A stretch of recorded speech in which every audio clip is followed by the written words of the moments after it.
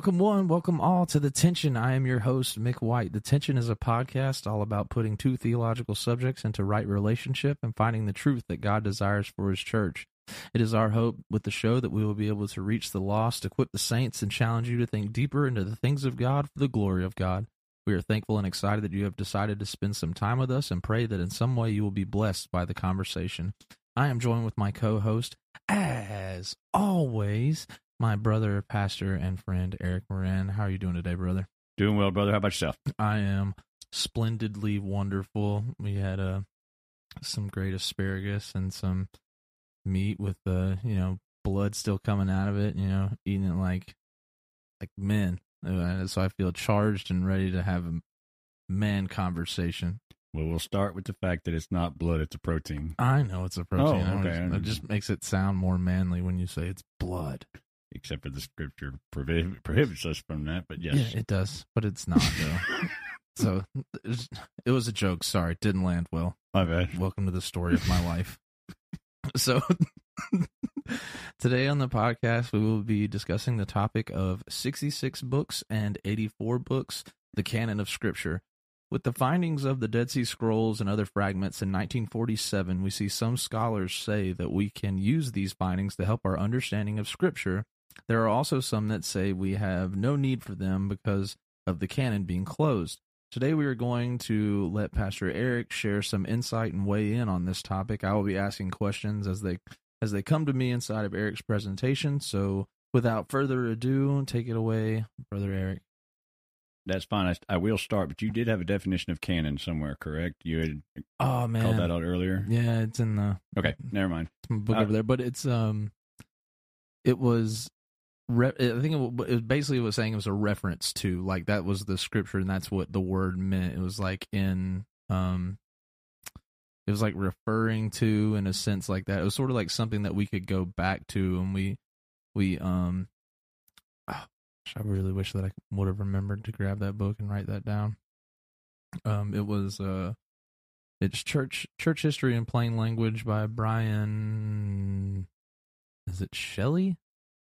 Is that who it was? I don't know, but whoever it is, I bet you he knows what canon means. I'm sure he does. I'm sure he knows what canon means. All right, so I just Googled it, and this may not be the same definition as well as yours was written. He wrote it to me earlier. That's why I thought he had it with him, but that's fine. My bad. The canon of Scripture is defined by the books of the Bible officially accepted as Holy Scripture, written by about 40 authors over the course of 1,500 years. It was essential that the list be drawn up of the books which reflected the truth of God's message and were inspired by the Holy Spirit. It's just kind of like a Google compellingtruth.org for better or worse.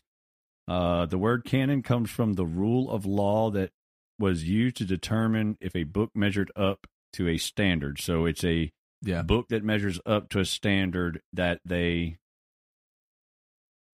hermeneutically came up with. Now, that kind of puts it back into an introduction wheelhouse.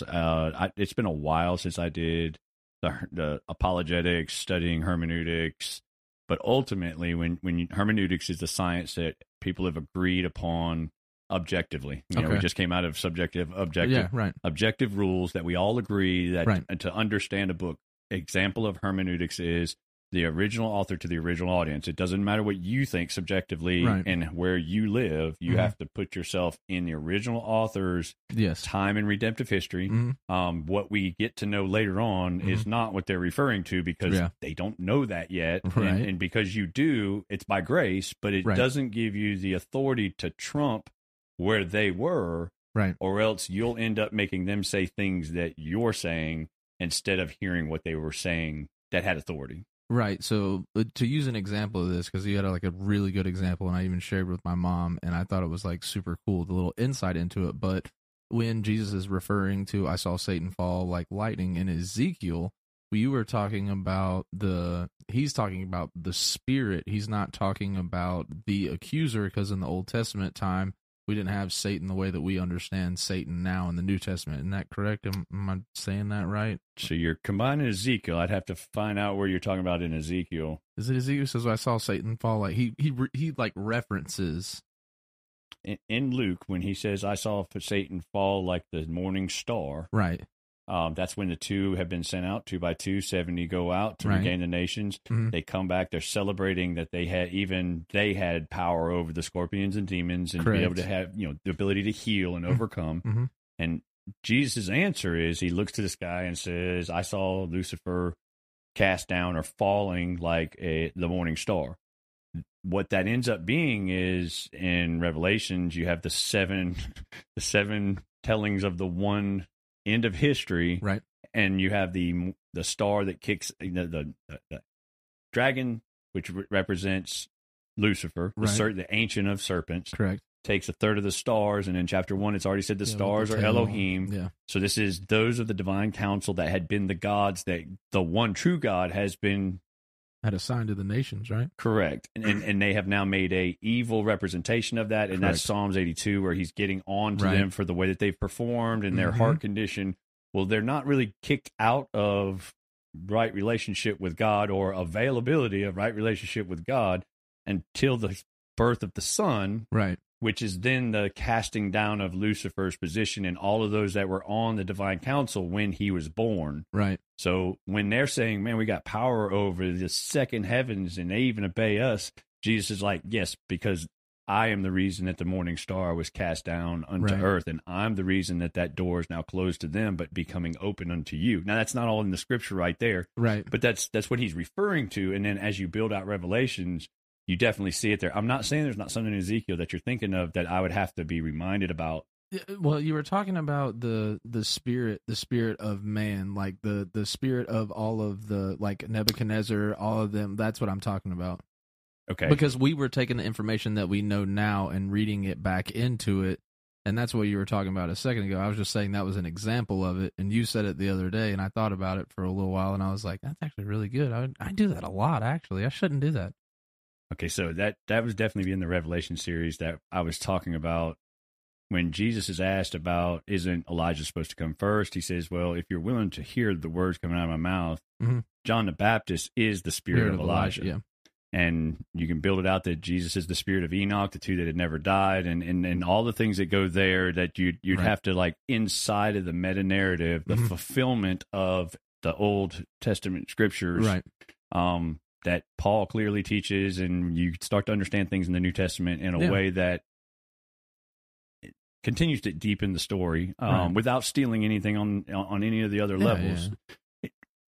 I would have to go to my Revelations notes to find that. An example that I would use real easy of this is, in the beginning, let us make man in our own image, and then God created man. Right. Right? The Most High created mankind with no help from anyone. The Most Sovereign created us. Correct. But when he says, let us go create, Yeah. and then God creates, the word is Elohim, and the us is connected to the plural, and the God is connected to the singular, as he and only he creates man and woman. Right. But he created them in community, Yes. in the image of the Elohim in community. Like they were a part of it. They didn't do it, but they were a part. They were a of witness it. of it. Yes, they were a witness. Yeah. And so then when you get Job is the story of them witnessing, and, Right. and you kind of start marrying these things that are in your Old Testament theology that seem so far away, that on the backside of this, I'm gonna walk over to Peter. We're gonna look at some of that on the backside as we attach. Okay, now that we look at these things, why does it matter? Mm-hmm. Because the Ethiopian Bible today has 84 books. Yeah. All right. So Orthodox Ethiopian belief is 84 books, and then we have 66 books in our canon. And you say, okay, well, why is there different books? And they've removed books from the Apocrypha, which, if this is the first time that you've heard this kind of language or these terms, you have what's called the 400 years of silence, and that's from Malachi until the Gospels. Yep. All right, so not necessarily Matthew, because Mark came out before Matthew, but Correct. the genre of John the Baptist shows up looking like Elijah in the spirit of being the one that Isaiah said would come and make the way straight, and then Right. thus saith the Lord, here's the Lamb of God, Yep. and we get into the liminal space of the Gospels. Mm-hmm. All right. That 400 years of silence, Jewish history and their inheritance and just the fact of their culture, Mm-hmm. they were excellent historians. Yeah. I mean, they were always keeping up with their history. Yeah. And that 400 years of silence has many, many books inside of it. And all you'd have to do is like a regular Google search over what those are, but quickly I know that there's Tobit, there's Judith, there's the Ezra's, first, second Ezra, there's first through third Maccabees, and the Maccabees is where you get Hanukkah from, and it's about their history. Why is that important as we talk about it today? And it's because that totally influenced the expectation and what they were looking for inside of this Messiah, inside of the Savior of their people. Right. Judas Maccabeus had just saved them from the Greeks and overthrown the power of man and returned their citizenship and their national ability to have their own name. And then when Christ comes and he's supposed to be the anointed one by those that are getting to walk with him, people start hearing what they want instead of what God is making known. Right. And that comes out of the expectations of history. Right. The reason that we have the desires that we have is because of the childhood that we've been given. The reason that we think we should get more and more is because we've always had more than we should have ever had. Right. Which people that have never had anything don't have high expectations, and they're thankful for things because they, it's part of their history, part of their makeup. Right. So when you think of the Apocrypha and you see that certain churches in Eastern culture, which would have been very much more closer to that heritage, closer to that national approach unto Scripture, right? They didn't get away from the books that we did, right? You can read in your own reading, and the only thing about the canon is, I won't lie to you, it's boring reading, and the reason is it's just straight history. Now, if you love history, that's awesome, right? You might actually dig it, but for most people, it's hard. And you're wanting to get in. I was wanting to get into more relational stuff and application and things that would sway my attention.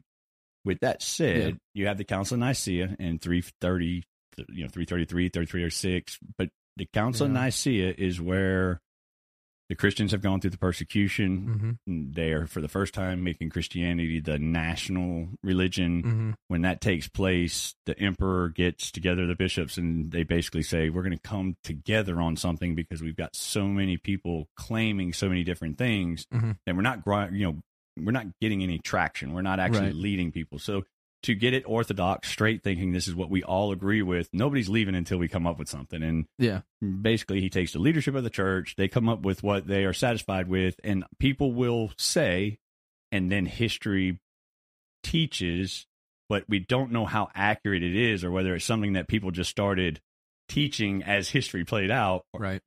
That's where the 66 books were agreed upon. I do know that the things I remember out of my reading is if Jesus Christ quoted directly from it, or if Jesus Christ quoted directly from it or said the name of the author, those were in.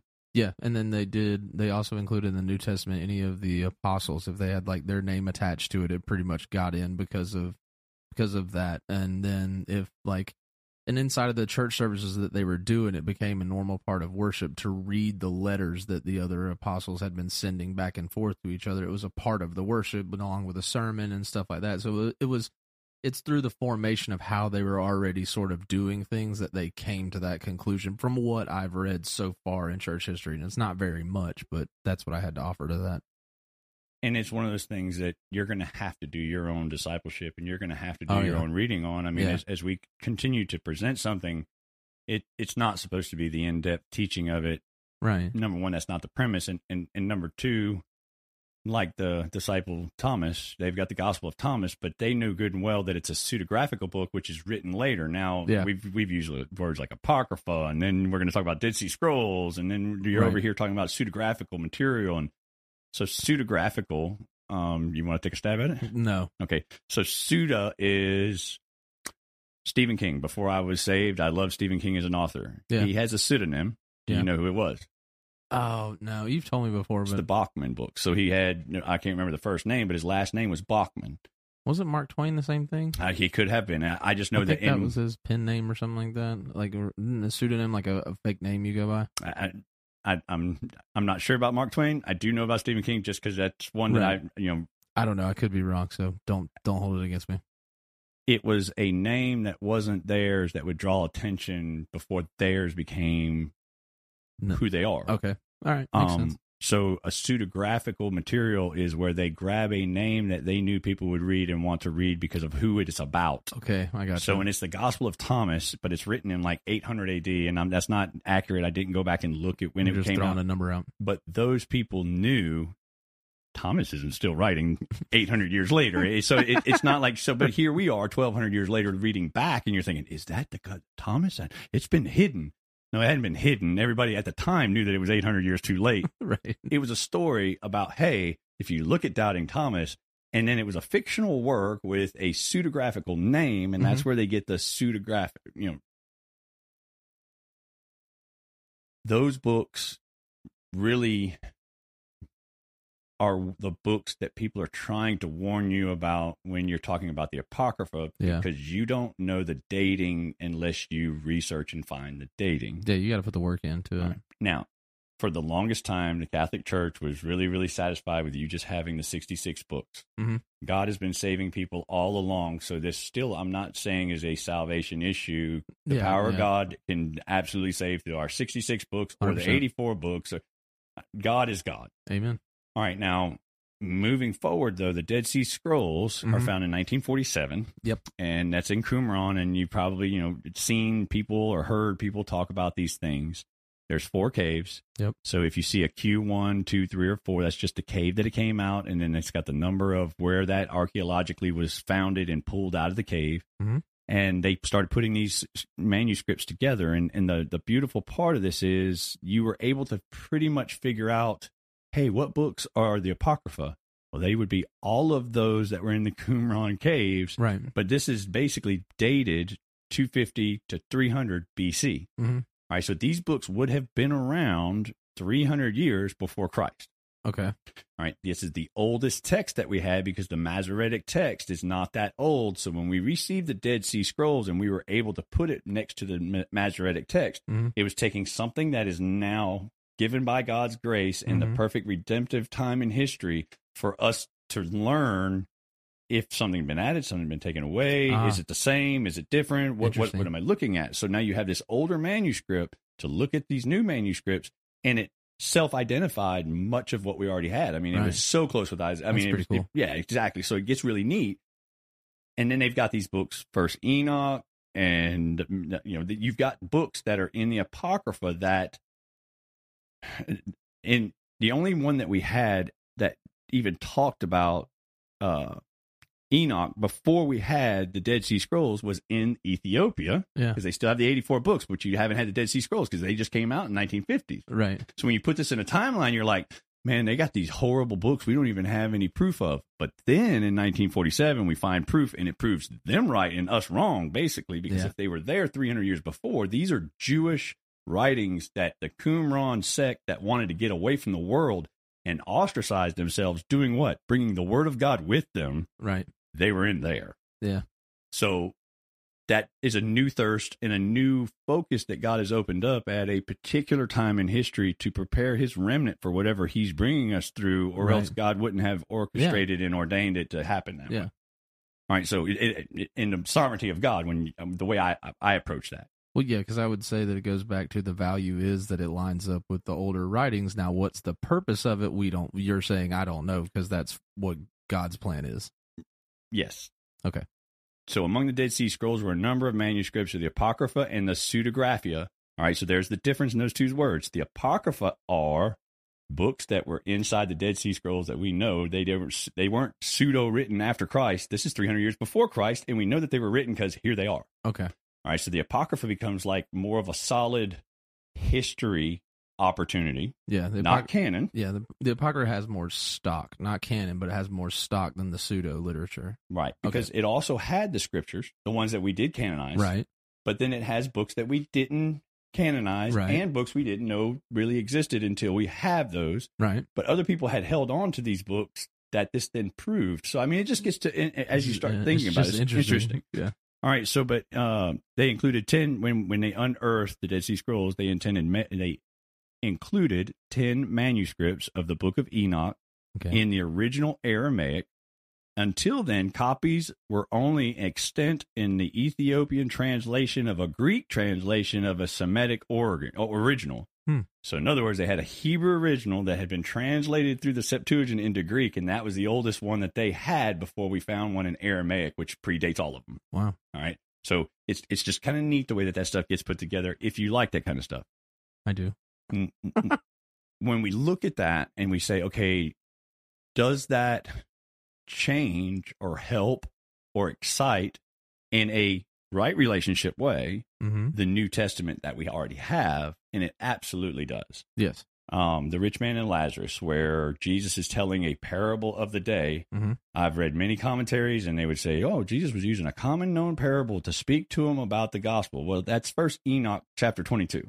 Yeah, that's the parable. That's the parable, the common story that they all knew, because they all knew First Enoch. Yeah. Now, Second and Third Enoch are written after Christ. Right. How would you know that? Because they're in the Apocrypha during the Dead Sea Scrolls, to where it was predated Christ, that we know First Enoch was before and part of their culture. Now it's dangerous if I just say all of them, First, Second, Third Enoch, right? And then you're reading something older and you don't realize it because you're not doing your due diligence to find out the year of the book, the author of the book. I mean, right. That's up to you.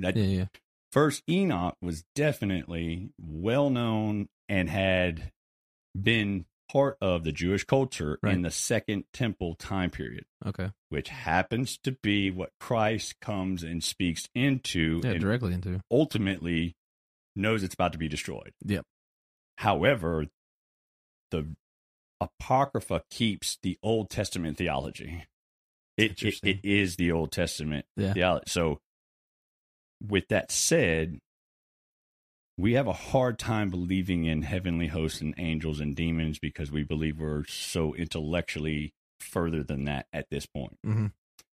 This material here shows you that they did not separate supernatural and natural, that they believe they were convergent space. Correct.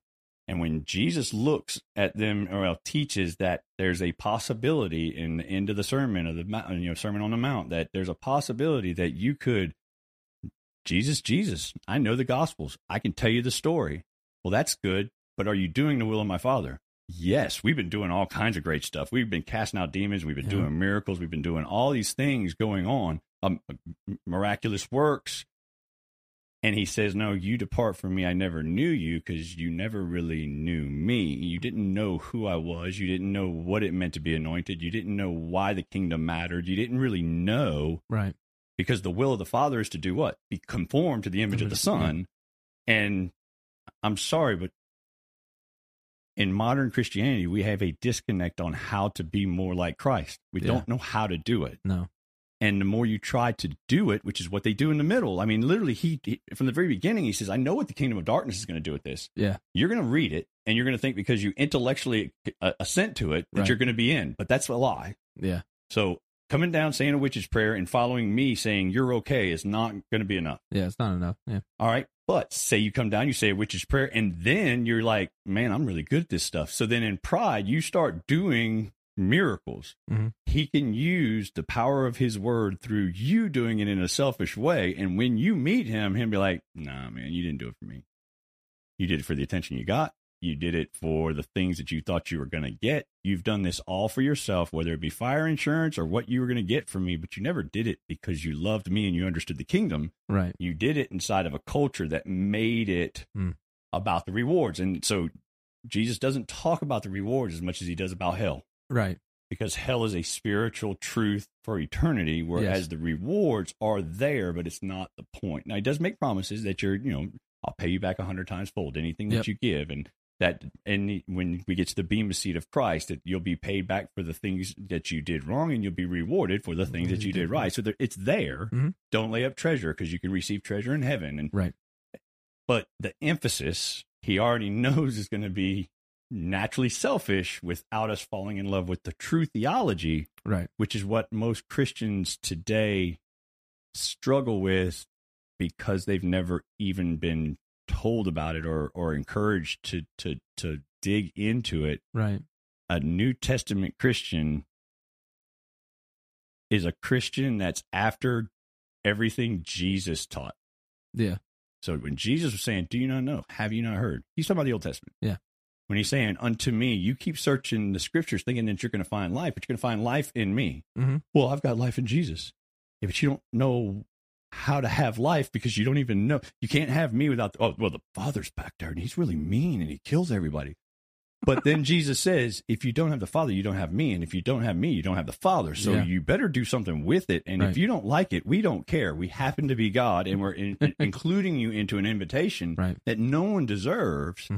And if you fall in love with that mega story, it's what we're created for, Right. and it should excite something deep inside of you. Right.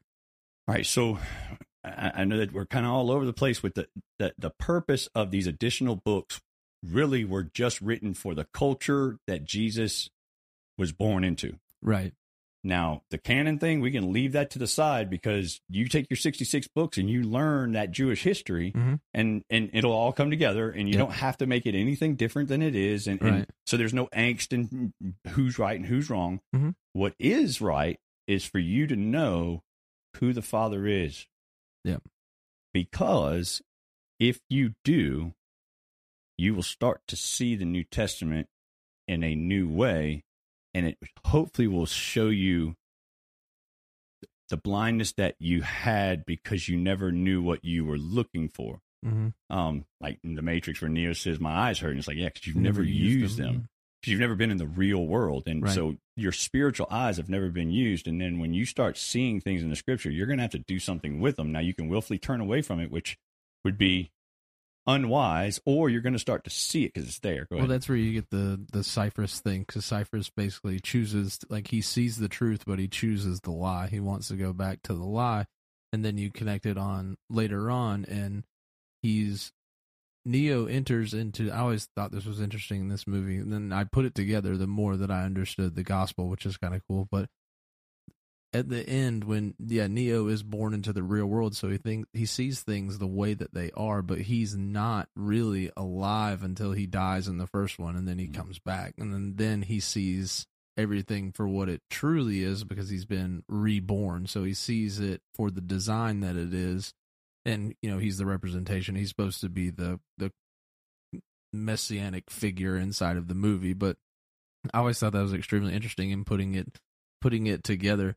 And it's a really cool movie. I got to go back and watch all of them again, with all the things that I know now. Mm-hmm. But I was going to say that it's interesting because all this information, they would have already known this information, and Jesus knows that they already know this information. So when he uses it, he's speaking into something that they already understand. The reason that we feel so removed from it is because we're not familiar with the writing. So then we kind of, I think by default, we become scared of it because it's information that we're not privy to. So therefore, we automatically want to stiffen, put the stiff arm up and be like, no, this is the 66 because these dudes said it was this way. But really, it's like, well, he was speaking into their culture and referencing things because they were seeing it from the spiritual side, because they believed in the transcendent God. They never separated the two of them. So the confusion comes throughout history where they see the manifestations of what they thought the Messiah would be, and that's when they start getting excited, because they're like, oh, here he goes putting the government, Maccabees killed the leader and the other guy and defeated him, and it was like, maybe he's the guy, so when Jesus comes and he starts speaking into it, he was like, I know what I'm telling you is it doesn't fit your idea, because it's never been about what y'all think. It's about what God's revealing, and I'm here to proclaim that truth. I am that one. And there's an element there that what you're saying is right, because everybody's an interpreter. Everybody has what they think of what's going on. Right.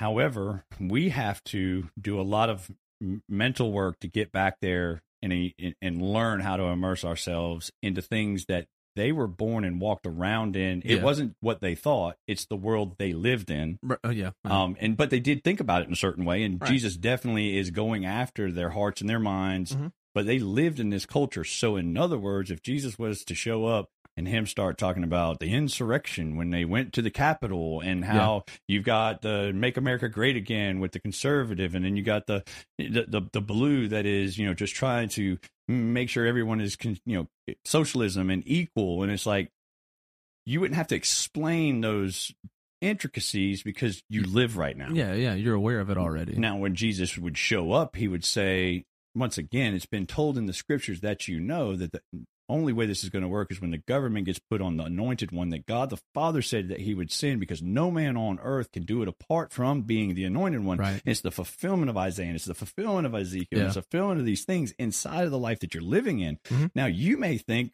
"Make America Great Again," it's all red, and you're great because that's the Old Testament. It's full of laws, full of restrictions, full of authority. It's full of what conservatism stands for. and amen. But as soon as it's what you think about conservatism, and it's about actually feeling what man wants out of it, then Yep. it's separated from what it was designed for. Yep. The blue is what you get out of the New Testament. He comes with grace and with Mercy. truth Yep. that fulfills all the laws and the expectations Yep. that everyone was created equally in God's image, and that Mhm. everyone does deserve to be treated the same way. Yep. But it can't be sustained without the truth in the law Yep. of the Old Testament. Mhm. It can't be given without the new covenant that fulfills the things that were lacking in the old system. Yeah. But the only way it'll ever come together is in the center on the cross, Yep. which points back to the right relationship back up to the Father, and it all being about His It's the name, vertical. and the feet being buried in this world because He was sent and He came. Right. But right inside of that is what I'm saying you're going to see in Scripture. The Father sent the Son because the Father is God. Yes. The Son is the fullness of the image and representation because He took on flesh. Correct. He had equality with God, but He was willing to be sent, and He was sent by the authority of the Father to take on flesh to where He'll always be separated from God in His flesh, so that we can always be united to Him in His flesh spirit, yeah. for all of eternity. Yeah. That was an eternal sacrifice for Him and an eternal hope for us. Yep. And that happens from the beginning. But now when I say that and you start reading your Scripture, notice how many times that God is saying God and His eternal life is to know the one true God and Jesus Christ whom He sent. Yeah. All right, but if you're combining Jesus with God and making them both the God, Mhm. you are missing the right relationship. Right. Jesus over in Hebrews says that He lowered Himself and became like us in every way. Yeah. If that's true, Mhm. that means He was just as weak as I am while I'm talking to you. Yep. Although He was never separated by sin, no Right. separation Right. from the power of the Holy Spirit Right. and the glory and name of His Father. Yep. So God, His Father, perfectly had His Son's back. Yep. And the Holy Spirit was the power, and the Mhm. self-control was Jesus laying Himself down, Mhm. but still struggling just like me or you with, God and my Father. If you could come up with a different way right now, I really That would would be appreciate that. Yeah. However, if you don't, I know that it's for your name's sake, and I'm here to do that. That's why I came. Right. But that means that we get to live Mhm. in the finished work of the Father, being like the Son. And it's not that you can't do it; it's you can do it, and where you fail, He has fulfilled. Yep. And you're invited into this. And then God so loved the earth that God sent His only Son. Okay, so that means like God is Yahweh, and Right. Yahweh loved all of His creation enough to where He wished none would perish, but yet the kingdom of darkness has gone and created what God knew and allowed but didn't create. Mhm. So He chooses to send His Son, and His Son chooses to be sent Yep. so that we can depend on the God that loved us first, so we can love Him, so that we can be sent just like His Son to be conformed to the image of His Son. Right. If that's not the story, Mhm. then I hope he loves me when He gets back. And you could come back right now. I wish you would come back. Things are getting bad, and you're missing who you are, why you're here, the power and the glory and the name and the impact. And these are things that have been stolen from us, that when you go back and you read it like a Second Temple Jew that Jesus was speaking into, He's like, listen, you've seen the Sadducees make this just about the government of man, and Right. you see the Pharisees over here trying to rule the synagogue, and I'm telling you this, they'll tell you the law and they'll tell you about it, but I say if it's not about your theology of Yahweh and the fact that there's a divine council and there's a spiritual war going on, then Mhm. you're missing the point. Yep. But what do we? Well, we're saved by grace through faith and not by, and so no one can. But the same author says, but you're not wrestling against flesh and blood. You're wrestling against powers and principalities and the things that are in the spiritual places. Right.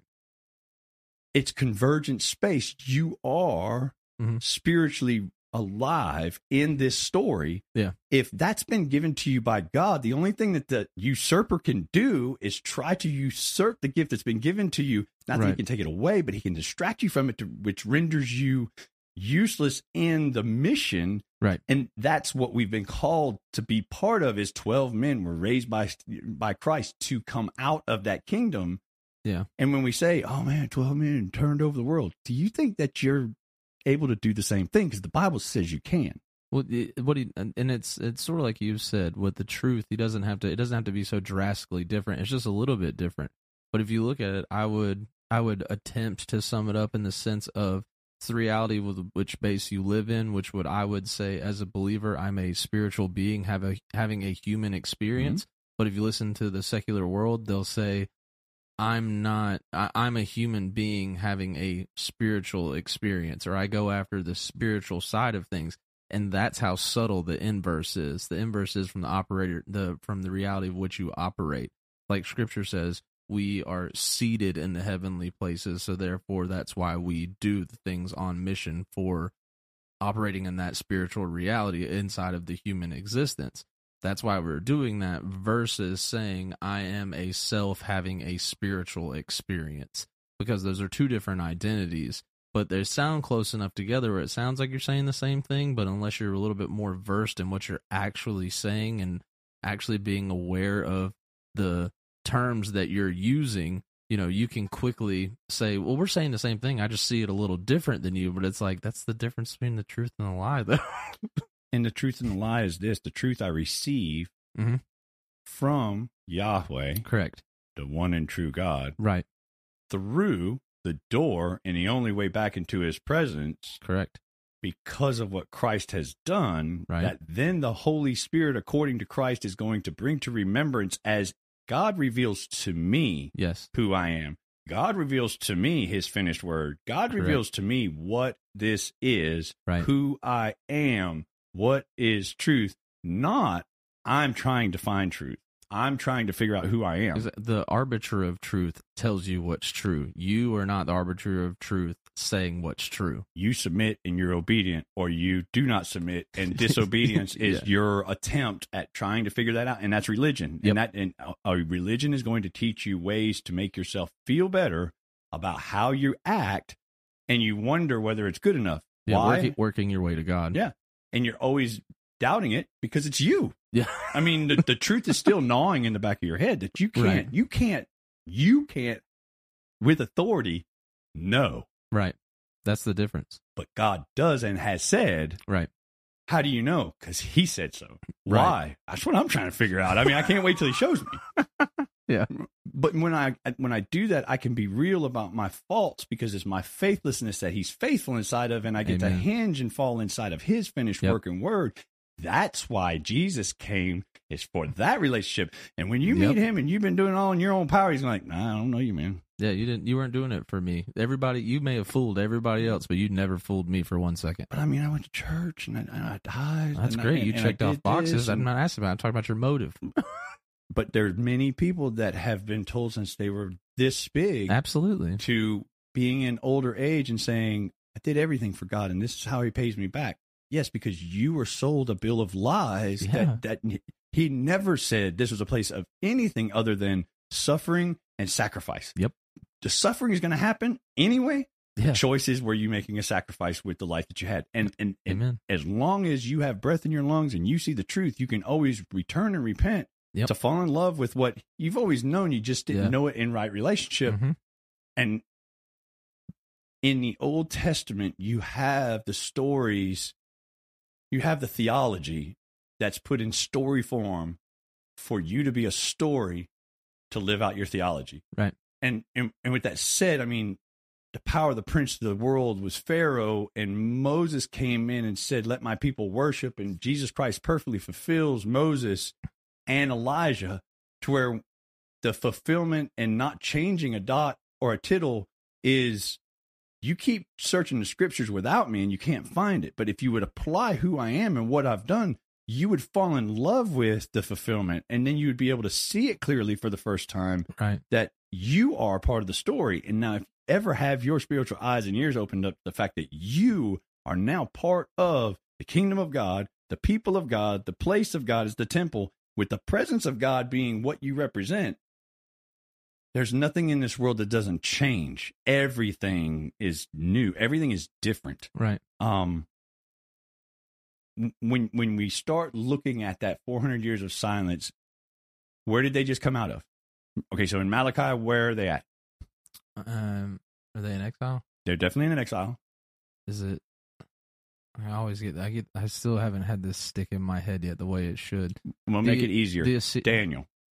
The book of Daniel. Babylon. Okay, so Babylon is where they were taken into. Is it the Assyrians first, then Babylon? Okay, so we're...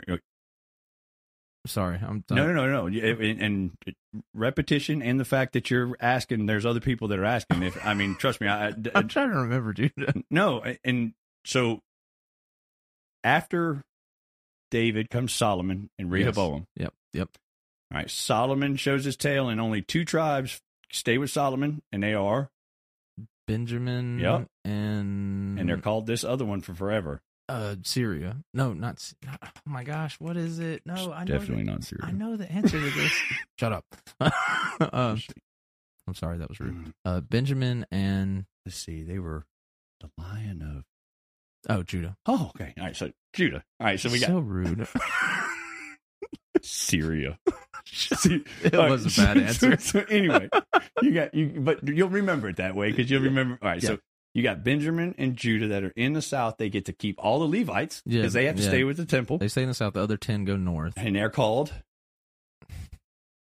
the nation of Israel. There you go, nation of Israel, right, and their capital is Jerusalem. Okay. Jerusalem's down there with the temple. Oh, no, I'm wrong. And this woman was found at the well. She was a Samaritan. Samaria is the capital of the nation of Israel. Okay. All right. That's your split. Okay. So now you got 10 tribes up north. Yeah. 2 tribes down south. Yes. The Assyrians take over Israel from the north. Assyria. Okay, yeah. So the reason they didn't take over Judah is because Israel was in the way. Yeah. All right, but Assyrians take over Israel, and instead of the 2 brothers having a broken heart, they're like, they deserve it. They don't care. They're just living in the world. They're just assimilated. So their brothers and sisters are then distributed through the world, and that's the first part of the people of God becoming people of exile, people that are sojourners. All right, now that was 722. 586 is the fall of the temple in Jerusalem. Now there's 3 phases of this. Yeah. So I'm pretty sure I'd have to go back and look, but I'm pretty sure it's 593. Mm-hmm. So that's like 6 years before the fall of the temple, right? Yes. All right. So when they took Israel, and we talked about when a nation at this time would take over a nation, what would they do? They would assimilate them. They would break them up, and then they would put them into other cultures, so that way that their culture wouldn't survive. They would they'd forget who they were. They wouldn't know any more about their culture. They wouldn't pass it down. It wouldn't grow in strength. It would just basically dissipate over the spreading out of and they being forgotten, basically having to integrate into other cultures, to survive and continue on. And that's basically synchronism. Yeah. Which is, Jesus being born in December. Yeah. That's definitely not true. No, it's not true at all. But there was a Roman, holiday that we could attach to. And what would work great right here? Right, and the fact that, who cares? There's presents. I mean, and then you end up getting sucked away. All right. But ultimately, they get assimilated. Now, what happened to their nobles and their magicians and their people of knowledge? They were taken. The ones in power always take those from them, and they basically give them jobs inside of their kingdom, right? They bring them into their courtroom, and they basically usurp their knowledge. Yeah, they're like, give me what you got. Well, you're valuable. Yeah, you're learned, and that's important because in 95, 93, Ezekiel was taken with the first round because Ezekiel is a prophet, right? And he was taken in the first round. So when you read in Ezekiel, he's already been in captivity for 6 years before the fall of Jerusalem, right? 587, the fall, and then they don't destroy everything until 70 AD, right? Well, no, that's way later. But there's a third layer of that Jeremiah writes about, and they all have to run to Egypt because ultimately the king that was left there tries to make an alliance with Egypt, and finally, Nebuchadnezzar's like, just kill them all, just destroy it, and that's kind of the destruction of it. Okay. All that, yeah, it's a lot to say I got like 70%. Well, I'd say 60% of that right. But it's way better than last time that I did it. That's what we're after. Growth, baby, growth. Yeah, man. When we look at those usurping in exile, God's people depend on him when they're in exile. As soon as they made this about their own land, it started to go south. Now that they're in exile, in Daniel, you said Nebuchadnezzar and Babylon take Judah and Benjamin. You didn't really say that, but... Yeah, that's what I said. Okay, so... You know. Yeah, I know. All right, so in 586, Nebuchadnezzar takes Judah into captivity, and then Nebuchadnezzar and Babylon fall to... The Medo-Persians. Okay, and the Medo-Persians are... They are... Kings. Yeah, Who's their king? Xerxes, and then Darius is... I know Darius is the one that lets him go. And there's Cyrus, but we won't get all that. Yeah, there's Cyrus, and then there's Xerxes, and that's Persia and the Medes. And then they start wanting to go build their temple again. Isn't that what it is? So they are allowed to go back and start building their temple, but then the people that are around where the temple was make up accusations, and they write back to Persia, and they basically pull them back into Persia and don't allow them to do it until Darius. And then Darius comes and he lets them go and do that, build the temple. Right. And then you have Nehemiah, Ezra that come after them, that as far as like historical narrative, if you're wanting to track with that. But yes, absolutely. All right, so now that we have them freed by Persia, when they went into captivity with Babylon, God put in the prophet's mouth, whether you want to go to Isaiah or Jeremiah, pretty sure Ezekiel, that you're going to be there a while. Yeah. Make yourself at home. You're not getting out anytime soon. You better be comfortable. Because it's going to take a little bit. All right. Now, what that means is they were around the belief system of the Babylonians. From the beginning to the end, Genesis 6 all the way through Revelation, you've got the spirit of the whore of Babylon. Right. If it feels good, do it. Yeah, baby. It's all about you. Yep. If it doesn't hurt anybody else, I ought to be able to do it. I mean, so that's that antichrist spirit. There because antichrist, what does Christ mean? Doesn't mean Jesus. It means anointed one. Anointed one, or is it sent one? Messiah, which is mediator. Mediator. Yeah. Apostle is sent. Okay. So it's anointed one or Messiah. Or Messiah. All right. So when you read Christ and there's no Jesus in front of it or behind it, it's talking about, hey, if you're a Messiah, this is about you. Right. Because of the Messiah that was the door unto it. Right. But it's not like, oh, and there's Jesus. Oh, the Christ is supposed to do this. And the Christ is supposed to do that. No, anyone that's anointed and filled with the Holy Spirit in right relationship becomes a shepherd, i.e. Messiah, unto those that you've been sent. That would be, I don't know, you, if you've received the Holy Spirit. Right.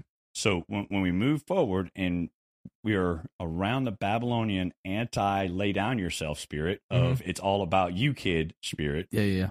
And they understood their differences there. Right. Now, when the Persians come in, do you know what they worship? No. What their religion is? No, I don't know what their religion is. Okay, so Zoroastrianism? That's a mouthful of Zoro Rastrianism. It's so anyway, there you can Google it. I mean, love that. That was so good. There is nowhere in literature about a savior or a redeemer until you apply the suffering servant to the theology of the Persians, and it was Zoroastrian that came with this, we are going to be saved by a savior. And then they said, well, if there's a savior that's going to save the world, it's going to come out of our lineage. So then you get the suffering servant being the savior of the world.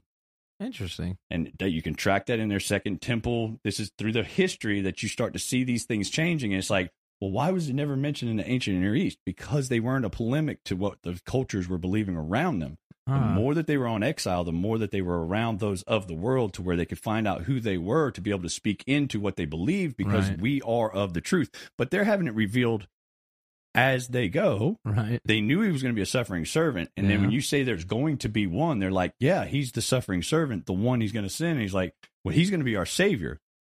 That's right. If there's a savior, it's going to be the suffering servant, and he's going to redeem us. And that's where the personification of what they struggle with in principle becomes personhood inside of this relationship of being with the Babylonians, with the Persians, and then the Greek come in. Oh. Well, when the Greek come in, what Philosophy. Well, philosophy, but what happens in 70 BC? The temple falls, right? That's 70 AD. That's the two up. I always do that. 70 BC, 80, BC, 80. So BC, 70 BC. BC. There's a translation that happens. Septuagint? Yes. What is a Septuagint? Septuagint is the Greek. I know it's the Greek translation, but isn't it like where they took the Hebrews and they put it in the Hebrew language and put it inside of the Greek translation? Isn't that right? Yes. Okay, I don't know. So that was your answer. It's the Greek translation of the Hebrew Bible. Yeah. Right.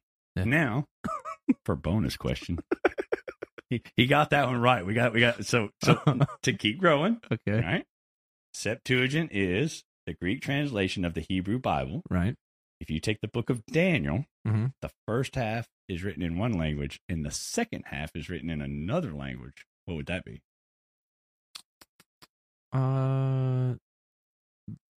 The first, I want to say Hebrew, but I don't think it's right. Is the first half written in Hebrew? The first half was written in Hebrew. I will give you a lifeline. Okay. The second half, was it Aramaic? It is Aramaic. It's the language that Jesus spoke.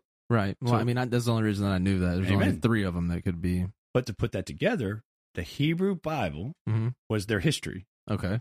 However, immersed in culture, mm-hmm. the Aramaic becomes the language they're speaking because they're in exile. Right, because that's what they're among. So but that's what they're learning as they're going, though. Right. Which is kind of cool. And how they communicate what they believe in the Hebrew is now inside of Aramaic. Right. And our Lord and Savior speaks Aramaic because they're still in the middle of a transition into the Hellenistic Greek culture. Right. And all of this is meshing right around the time Jesus is born. In other words, the perfect timing that God's going to send to be able to do what he's doing. Yeah. Right. When the Septuagint is written in Greek, it's written in the Greek language. Mm-hmm. When the apostles teach, mm-hmm. they are using the Septuagint. They are not using the Hebrew. Right. When they translated the Hebrew and Aramaic, if you're looking at Daniel, into the Greek, they were translating it for the transmission of the Hebrew and Aramaic theology to the Greek. Okay. All right. So if you take the King James 1611, it's the right Bible. It was in 1611, King James had a translation for the people that lived at that day and the way they spoke to be able to understand the translation for which they were reading, because the story is the point. Right. All right. The Septuagint answers what we think about the Greek pantheon mm-hmm. and the Council of Gods. Mm-hmm. It's there in the Jewish history. It's mm-hmm. Jewish polemic. So it's not like when we went to school and you're like, what about Greek mythology? That's what those pagans thought. There's a little bit more to it than that. Yeah. There is an answer, like a literal theological answer to the pantheon of gods, because they are the B'nai Elohim, the heavenly host, created in the image of the one true God, that then naturally only want to usurp his power because he gave the people, human creatures, to them at the Tower of Babel. Right. Deuteronomy 32:7-9 is the worldview that we're talking about. Right. But through the things that go on from Genesis 1 through 11, you have this divine council, pantheon of gods that have now been assigned geographical areas to rule over. And they had the ability to rule well inside of the name and in the honor of Yahweh. Yeah, imagine that. They had a choice. Or to not. Yeah. And as that's played out, mm-hmm. we have our human history inside of the convergent space of the second heavens, that is just revealing who you love, mm-hmm. the third heavens or yourself, mm-hmm. or this world. Yep. And then it gets personified into a single deceiver. Right. All right. That is the character of Satan when Yep. Jesus is here, but that's not in the Old Testament. Right. Okay. So when we get through that, though, this time period of translating into Greek, Mhm. this Sunday's message, and I'll go give you some of it, but when John is in Revelation and he's trying to say, we're about to go into the rest of the story. Right. And Jesus has already looked down the temple, and he knows in 70 AD that the Roman Greco worldview It's going to destroy is going to destroy what it's been up to that point. Right. Now, they've already destroyed it because the presence of God is being withdrawn from it, and he tells his disciples they've already separated themselves. Mhm. Now you're the temple. Yep. But here's the point. Romans, might equals right. Yep. If I can tell you what's right and kill everybody else and nobody knows, You better that's the believe Roman it. way. Yep. Greco is philosophy. I can make this story about man instead of about God. Yep. And that's what the struggle is. The might and the power of the government of man, Mhm. fulfilling the needs of the people instead of depending on God, Right. coming up with a story that it's about man, Yep. usurping the revelation of being received from God because you can figure it out on your own. Yep. You marry those together and you move into religion and away from relationship. And Jesus brokenheartedly knew that that was what was coming. Yeah. The book of Revelations is John trying to say it's about to happen when the rulership of the sea, which is the spiritual realm, and the rulership of land, the government of man, are going to be combined in one human being. Yep. That's going to say he is the representation of God. He's your pope. And that's going to be your only way to the Father Right. through a man Yep. that is your interceder Correct. versus the truth of who God and Jesus Christ are. Mm-hmm. When he says in the first chapter, so he is the God who is and who was and is to come. Right. It's horrible Greek. Yeah. Like if you read it in the Greek, when you read commentaries of people that know Greek way better than I could ever do it, but I can see the brokenness with the technology. Yeah. Yeah. I can see it. I wouldn't be able to pick it out on my own, but I can see what they're saying. Okay, either way, the God who is and was and is to come. Now, even inside of our tenses, what's our tenses? Past, present, future. Not present, past, future. Yeah. So why is who is in front of who was and who is to come? Well, time is just a construct that we use to refer to, like, give you an idea of when. So, like, really, we're only ever in the present moment. We refer to the past to tell you that it happened previously, but we say we're going to because that's our plan, but really all we've ever been in is this present moment. Okay, so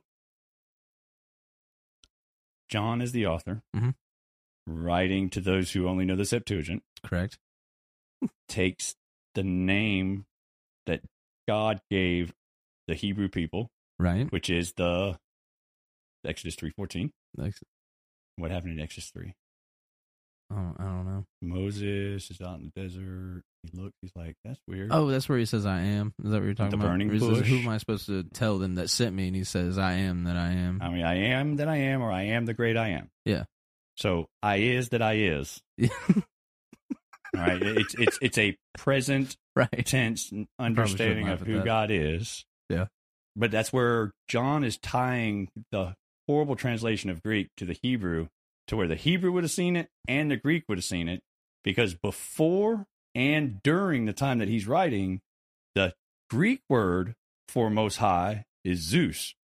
Ah. But the Hebrew understanding is Yahweh. Yeah. Right. And he is saying, and they've got transcriptions of Greek writings, Zeus is the God who was and who is to come. And John is poking fun at him, saying, no, when you put our God against your God, because this is what this is about, Right. we worship the God who is the great I am that I am. Yep. He was because of human history, Yep. and he's coming back because Yep. that's who he is. He's the Alpha and Omega, and he's the fulfillment of all the picture. And when you start putting that together, Okay. that sucks you into, there was a lot of things going on that were understood in their culture Right. that we miss. So John is basically saying what you think now is wrong because it was wrong and it will be wrong. He is using the truth of Yahweh as a polemic Well, yeah, that's what I meant by he's poking fun of it. He's basically saying is like you're currently not right because it's currently the God is Yahweh, because it was God, because it was Yahweh and it will be Yahweh. So that's interesting. I never really thought about that. That's a good one. Well, and if people are even tracking and still care, when we look at the strength of understanding this material that is available to us, you can get it for next to nothing. You really can. And it's way more edifying than watching whatever Netflix you're binging, because it actually is in the time of Jesus. Yeah. So when you look at it and you look at Jude 5-7 and 1 Peter 3:18-22, the only way that you could understand these is by knowing the apocryphal books. Right. And people skip it, say that we can't know it. And what it is, they've just never been around it. So when I read Jude 5-7, and then we're going to spend some time in 1 Peter 3, and that'll probably be what we do with the rest of this, but it's going to be an application of the difference of, you've had your 66 books. Mm-hmm. Now we're going to talk about the things that you would have if you had the 84 books and you had kind of immersed yourself in that culture. Mm-hmm. And we're going to look at the New Testament verses. That way people are the most comfortable with this liminal space. But what we're going to do is Jude 5-7 reads like this in the ESV. Now I want to remind you that you were once, although you once fully knew it, that Jesus, who saved a people out of the land of Egypt, afterward destroyed those who did not believe. And the angels who did not stay within their own position of authority, but left their proper dwelling, he has kept in eternal chains under gloomy darkness until the judgment of the great day. Mm-hmm. Just as Sodom and Gomorrah and the surrounding cities, which likewise indulged in sexual immorality and pursued unnatural desire, serve as an example by undergoing a punishment of eternal fire. Mm-hmm. So right there, when we look at that, the first thing that sticks out is, I understand that you guys know this. So he's taking for granted, Jude, this is Jesus' half-brother, takes for granted that the Jews that he's talking to are Jews. Yeah. This is what they lived and they loved and they breathed. Your ancestors are the ones that came out of Egypt. And they, once again, are saying to Jesus while he's walking, I mean, why don't you be like Moses and give us manna? And he's like, I am the bread that came down from heaven. Moses was something when you ate, you died. I'm just saying I'm the fulfillment of the eternal spirit. Right. So you're not Moses. Right? And so here he is saying, okay, they would have said Moses led the people out of Egypt. Right. But he's saying, I want to remind you, and you already know this, that Jesus saved the people through the land of Egypt. Mm-hmm. Now, how did Jesus save the people out of Egypt? Because, you got any verses? Weren't they? I don't know. I would stab at Exodus, saying that the what is it? The cloud by. Okay, so he's getting two things confused, but that's what I want you to think of is the one you got right now. Yeah, the is it a pillar of fire by night and the cloud by the day or something like that? Okay, that's what leads them out of Egypt. Right, but that's him. That's what I'm saying. Like, that's not Moses leading them out. That's the Spirit leading them out. Okay, and that's the role of the Holy Spirit that led them, whether it was in the darkness or the light. They had the Holy Spirit, which was the power of God, leading them out and protecting them at night. Yeah, like they would go and showed them which way to go. Then when they were to rest, it would hover over them. So that's not the person of Jesus Christ. No, that's not. That's not. That's what you're asking. Not even the person of Jesus Christ. If we fast forward to the New Testament, because we're trying to keep in the New Testament, that way we'll encourage people to go back and read the Exodus, because it's the fulfillment, and not a dot or a tittle has been changed, but it's been deepened by this coming of Jesus Christ and opening a door that you are now invited into. Parting the Red Sea? To where you find yourself in the Scripture. Definitely part of the Red Sea. But who did that to the Jew in the Second Temple, period? Moses? Yep. Yeah. So once again, they're like, but Moses did that. And Jesus is like, okay, but Moses was a forerunner of me. Yeah. Can you send manna then? I am the fulfillment of the manna. But the scriptures say, and you search the scriptures like they're going to give you life, but you won't listen to the words coming out of my mouth, because it's through being like me, conformed to my image, to where you are the people of God with the presence of God in the place of God, that it becomes available unto his children right now. So 1 Corinthians 10, 1 through 4 is what you were thinking of in conjunction with remembering Exodus. Mm-hmm. And it reads like this in the ESV. For I do not want you to be unaware, brothers, that our fathers were all under the cloud. Right. And they all passed through the sea. Right. And all were baptized into Moses and into the cloud and into the sea. And they all ate the same spiritual food and they drank the same spiritual drink. For they drank from the spiritual rock that followed them. The rock was Christ. Okay. So here, Paul is taking these stories mm-hmm. and saying it's one story. Yeah, he's stretching it out to the polemic, right? Oh, it's always been a polemic. Well, I mean, so that's what he's calling you to see here in this right here is the. So when Paul does his list, he's like, "Oh, I'm a Pharisee of Pharisees. I'm a Sadducee of Sadducee." Paul had he was underneath Gamaliel. He is, and I counted that as dung, rubbish, to know the unsurpassing truth of what Jesus has made available unto me. Right, and then he died for it. Yep. All right. So with that said, what he was teaching his brothers is the same way the Holy Spirit led them through their dark days and their light days. Mm-hmm. The Holy Spirit is now here to provide for us. Mm-hmm. You're going to have to go through the Red Sea, red equaling blood, for the baptismal waters to enter into this new relationship that then crushes the power of the enemy in the work and the blood of Jesus Christ. Mm-hmm.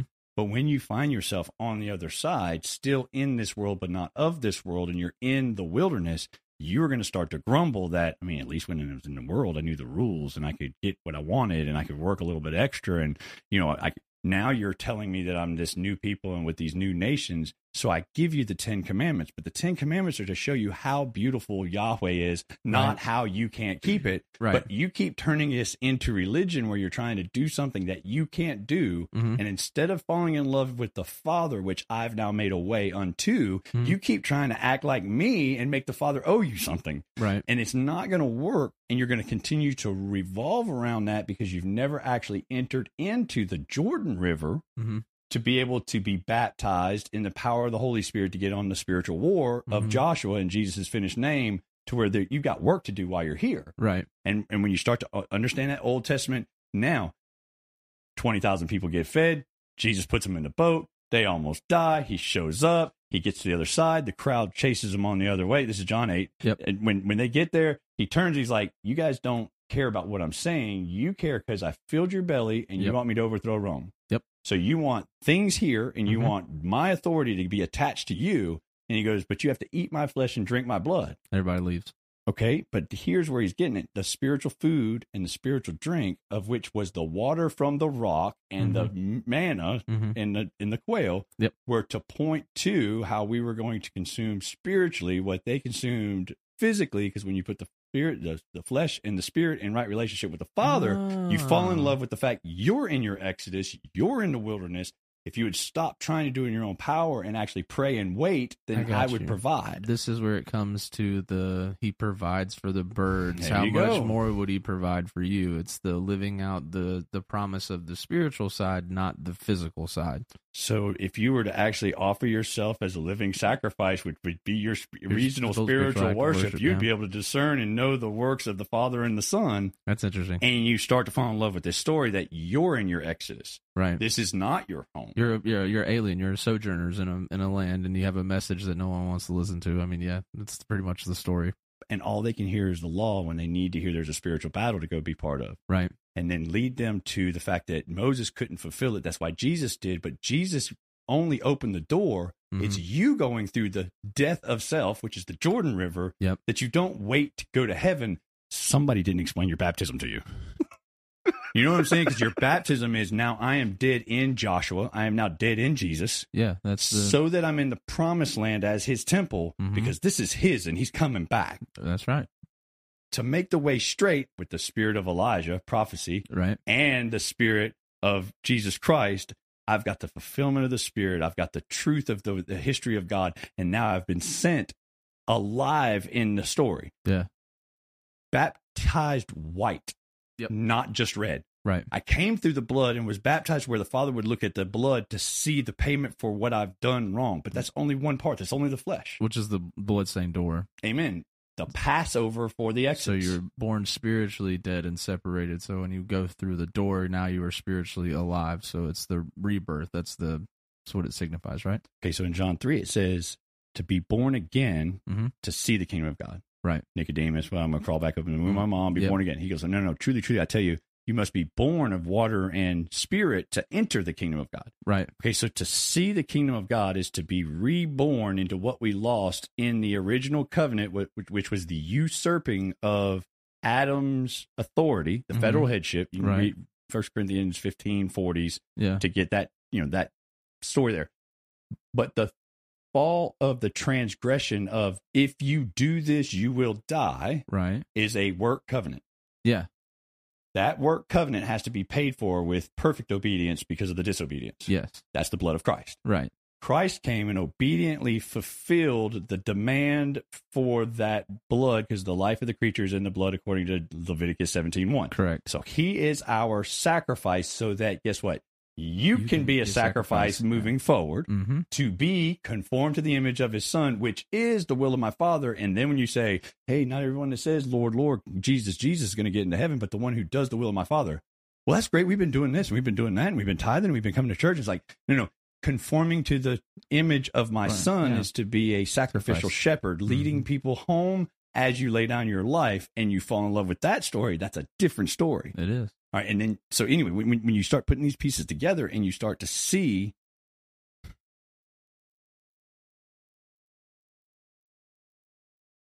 going back to the Jude passage of Scripture, which I came out of, but going back to the Jude passage of Scripture, it says that I want to remind you guys that that it's Jesus who actually fulfilled Moses leading us out of Egypt because the power of the prince of the air is Satan. Egypt represents the world. Right. You have now been freed through Jesus Christ by the blood and the water that has now crushed the enemy to where you're in the wilderness, moving into, like you were just saying, the spiritual battle through the Jordan. Right. All right. Verse 6 in Jude says, but the angels, the divine Elohim, those that didn't stay in their right position of authority and left their proper dwelling, which means they incarnated, they are kept in eternal chains under gloomy darkness until the judgment day. That happened in Genesis 6 when he sent the flood. And they're under the Euphrates River. That's what it says. They are locked away in the abyss until they are loosed for a little while, according to Revelations 20. However, the Nephilim that were 2/3 of God out of natural relationship, they left their natural place, so they can't go back to the third heavens. They can't go back, and because hell is not prepared place yet, because that doesn't happen until Revelation 12, they can't go to eternal punishment, so they have to roam around the first heavens, the material world, until they're evil spirits moving forward in history. But that's where we get our demonic spirits and all that stuff. It's where we get that from. It's because they can't go anywhere yet because their place hasn't been prepared, and they're not allowed to go back from where they came from because they've basically been kicked out like Adam and Eve were of Eden for disobedience. Imagine that. So today, that's your vampire stories, that's your witchcraft, that's your necromancers, that's your mediums, that's and it's not on DVD, baby. It's in Deuteronomy and Leviticus that you put these things to death because they are real. They're not, we have not moved outside of the truth of God. We have explained it away because we've been encouraged to explain it away, and it's actually the separation of, in their minds, they thought they were wise, but they became fools because they exchanged the honor and the glory of this being about God, and they made it about man and creeping things. So then they exchanged the truth for a lie, because all you got to do is have yours. It doesn't matter that there is the truth. Right. You just need a lie because it's yours, and that's going to separate you. And then you'll exchange the natural relationships and the way that things are supposed to go because you're justifying yourself, which ends in a whole long sentence that ends with, and even though they know these things bring death that you deserve, they not only do them, they approve of others. In other words, they love watching it, right? Can't wait to go home and watch vampires. Either way, it's right here, but where else in Scripture, other than First Enoch explaining Genesis 6:1-4, would you have any context of angels that did not stay in their own position of authority? Right. That's the only place. It's the only place. So the only place to actually understand it is to be in their culture, which Jesus knew that they already were, and so did Paul, and Jesus' half-brother. When they're speaking, they are taking for granted that you know this Second Temple theology. Right. But we don't, Eric. So go read it. I mean, it's literally the Apocrypha. All you have to do is go read it. I'm not saying it's canon. I'm not saying to put it on that depth position. But it is nothing but depth and encouragement and history and things that went without being said. And this is my encouragement as being someone who actually did go and read it. All it did was unlock all the parts of the Bible that I did not know what to do with. And it's just like, was this talking? I remember calling you several times and saying, is this talking about this? And then you were like, yep. And then I would get a little bit further and I was like, so is this talking about that too? And you're like, yep. And I was like, but you do get to a point where like you can't unsee it. I mean, it's all over the place. Even down to, I really wish I could remember the passage where it says he took a host of captives and led them down. It's Ephesians 4. It's Ephesians 4, but yeah. Where a lot of people say that was about him leading down other believers, but really that's not what it's about. That's actually it's an older. It's in the Psalms. Yeah, it's in the Psalms, but it's an older tradition where you would go and you would conquer a place, and then when they came back, they would have a parade or a procession. They would come back in through the city, and they would have their enemies behind them in chains, and then. That is what that's actually talking about. And then he gave gifts to men, and that's where Jesus gave gifts to the church that we could edify the church with these things, which are spiritual gifts. So therefore, through his spiritual victory and conquest, we have been given gifts to then go out and to help the church grow by having the gifts from God, because we're all part of one body. That's why we all have different gifts. And if you say you don't have a gift, you're a liar, because you do have a gift. You just don't know what it is. So tap into that. There's my encouragement. Sorry. Back to you, Eric. So verse 5 was, remember in Egypt, this is now fulfilled in Jesus for those going forward. There's Correct. These Elohim, there's these heavenly hosts that didn't stay where they were supposed to. They took on improper dwelling to where they're trapped here. Their parents, or the original B'nai Elohim, are locked away until they're released for a short time. Mm-hmm. And then verse 7 says, and just as Sodom and Gomorrah and their surrounding cities indulged in sexual immorality and pursued unnatural desire, they serve as this example for us for them undergoing eternal punishment or eternal fire. All right, now, just as Sodom and Gomorrah, and because there's indulged in sexual immorality, the Christian loves to make this about those homosexuals. Yeah. However, if you look at it in proper context, I'll read something from a commentary that he's smarter than I am, and that's why I'm doing it. And then we're going to look at the Sodom and Gomorrah. But it says this, he says, already in the Old Testament, and even more so later in Jewish tradition, Sodom came to be viewed as the epitome of weakness. Strange flesh in both the King James and NASB, New American Standard Bible is what that is, here could mean angelic bodies, but because Jewish tradition would not call angels flesh, and the Sodomites did not realize that the guests were angels in Genesis 19:5, Jude may have their attempted homosexual act in view. Strange flesh is literally other flesh. By this, they may mean other than what is natural, rather than other than their own kind. Then again, in the same way as those of in verse 6 might imply angels and having intercourse with each other, apart from Philo, few ancient Jewish writers stressed the Sodomites in their homosexual behavior. In other words, that wasn't an issue until we made an issue in our culture. And we started pointing at the homosexual because it's way easier to point at the homosexual than what it actually means. But according to Philo and the ancient teachers of the day, that's not the issue they had with it. Right. So that's something we've grown into, and I'm not saying that there's not valid points there, but most instead stress their lack of hospitality, their arrogant sin, or their sexual immorality in general, which in the Jewish perspective included but was not limited to homosexual acts. So yes, was that there? Yes. Was it the main point? Was that the bigger thing? No hospitality. Why? Because their arrogant sin and sexual immorality in general. Now, why would I love making it about a homosexual? Probably because I don't like dudes, right? But that means that I'm pointing my finger at somebody else, right? Right. It makes it your problem, not mine. And so if that's true, you go to Ezekiel, first prophet, really putting forward now that you're in exiles. He says this in 49. He said, hey, but behold, this was the guilt of your sister Sodom. Yeah. So when he says you're a sodomite because of these spirits, we might want to understand what the spirit of the sodomites are. here's what she is. She is the daughter, and she had pride, she had excess of food, and she had prosperous ease. But she did not aid the poor and the needy, because she was so haughty that she did this abomination before me. So when I saw it, I removed it. So, how about it, America?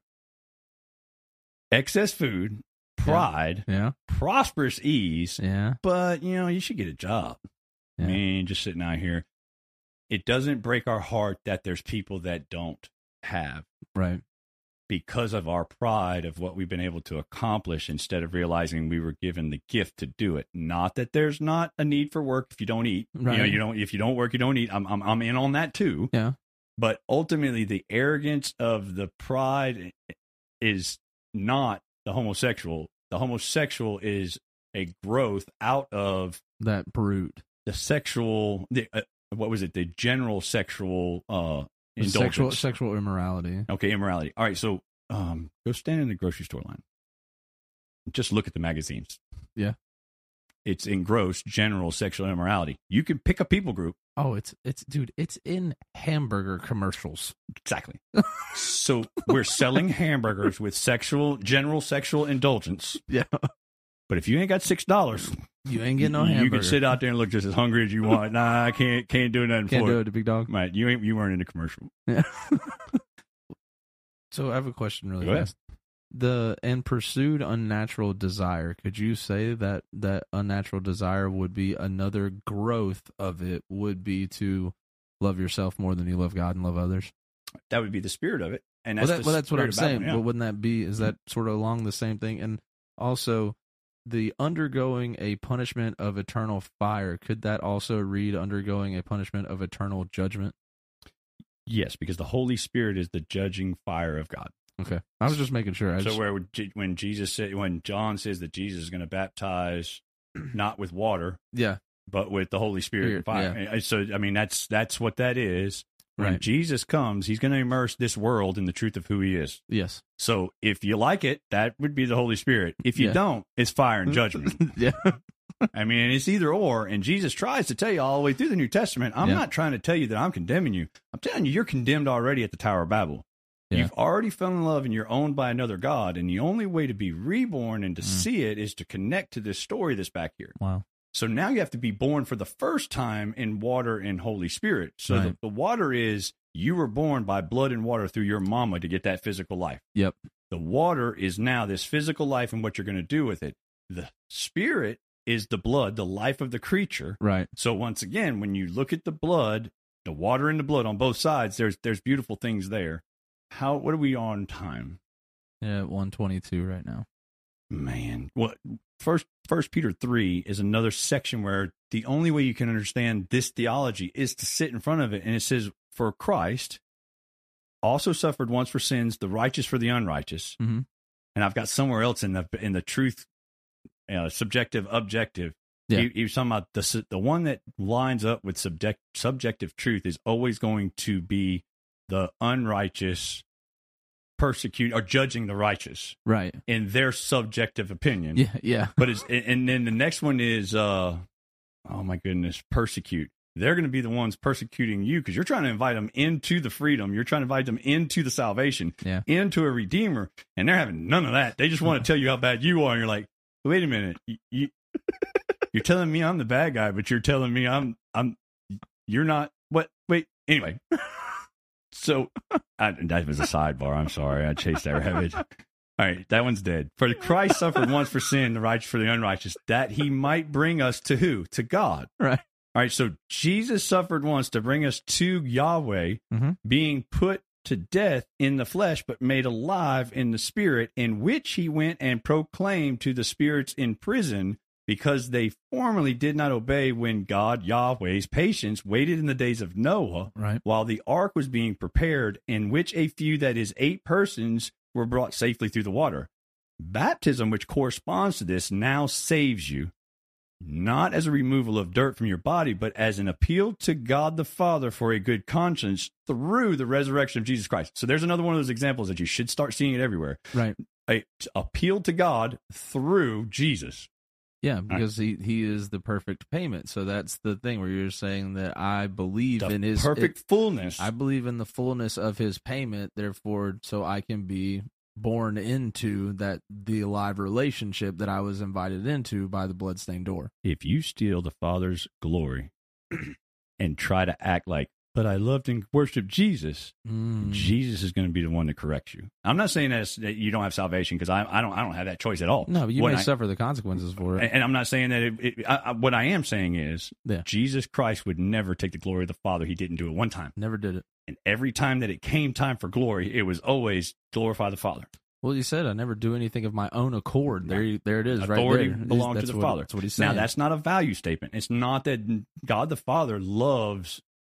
He's the firstborn of the new creation of all of those that are in right relationship with the love of God, in the Spirit of God, with a resurrected flesh. And the other thing that I like is that when Jesus is baptized, God, Yahweh, actually says, "This is my son in whom I'm well pleased." He's making a proclamation there. And then you see the Holy Spirit come and descend and rest upon him. You're seeing the design right there. It's basically showing you inside of the baptism when we become baptized that's it right there. He's saying, entering that same door. Yeah, I no longer see you, the individual self. Now I see the profession of the perfect payment that Jesus, the perfect life that Jesus lived.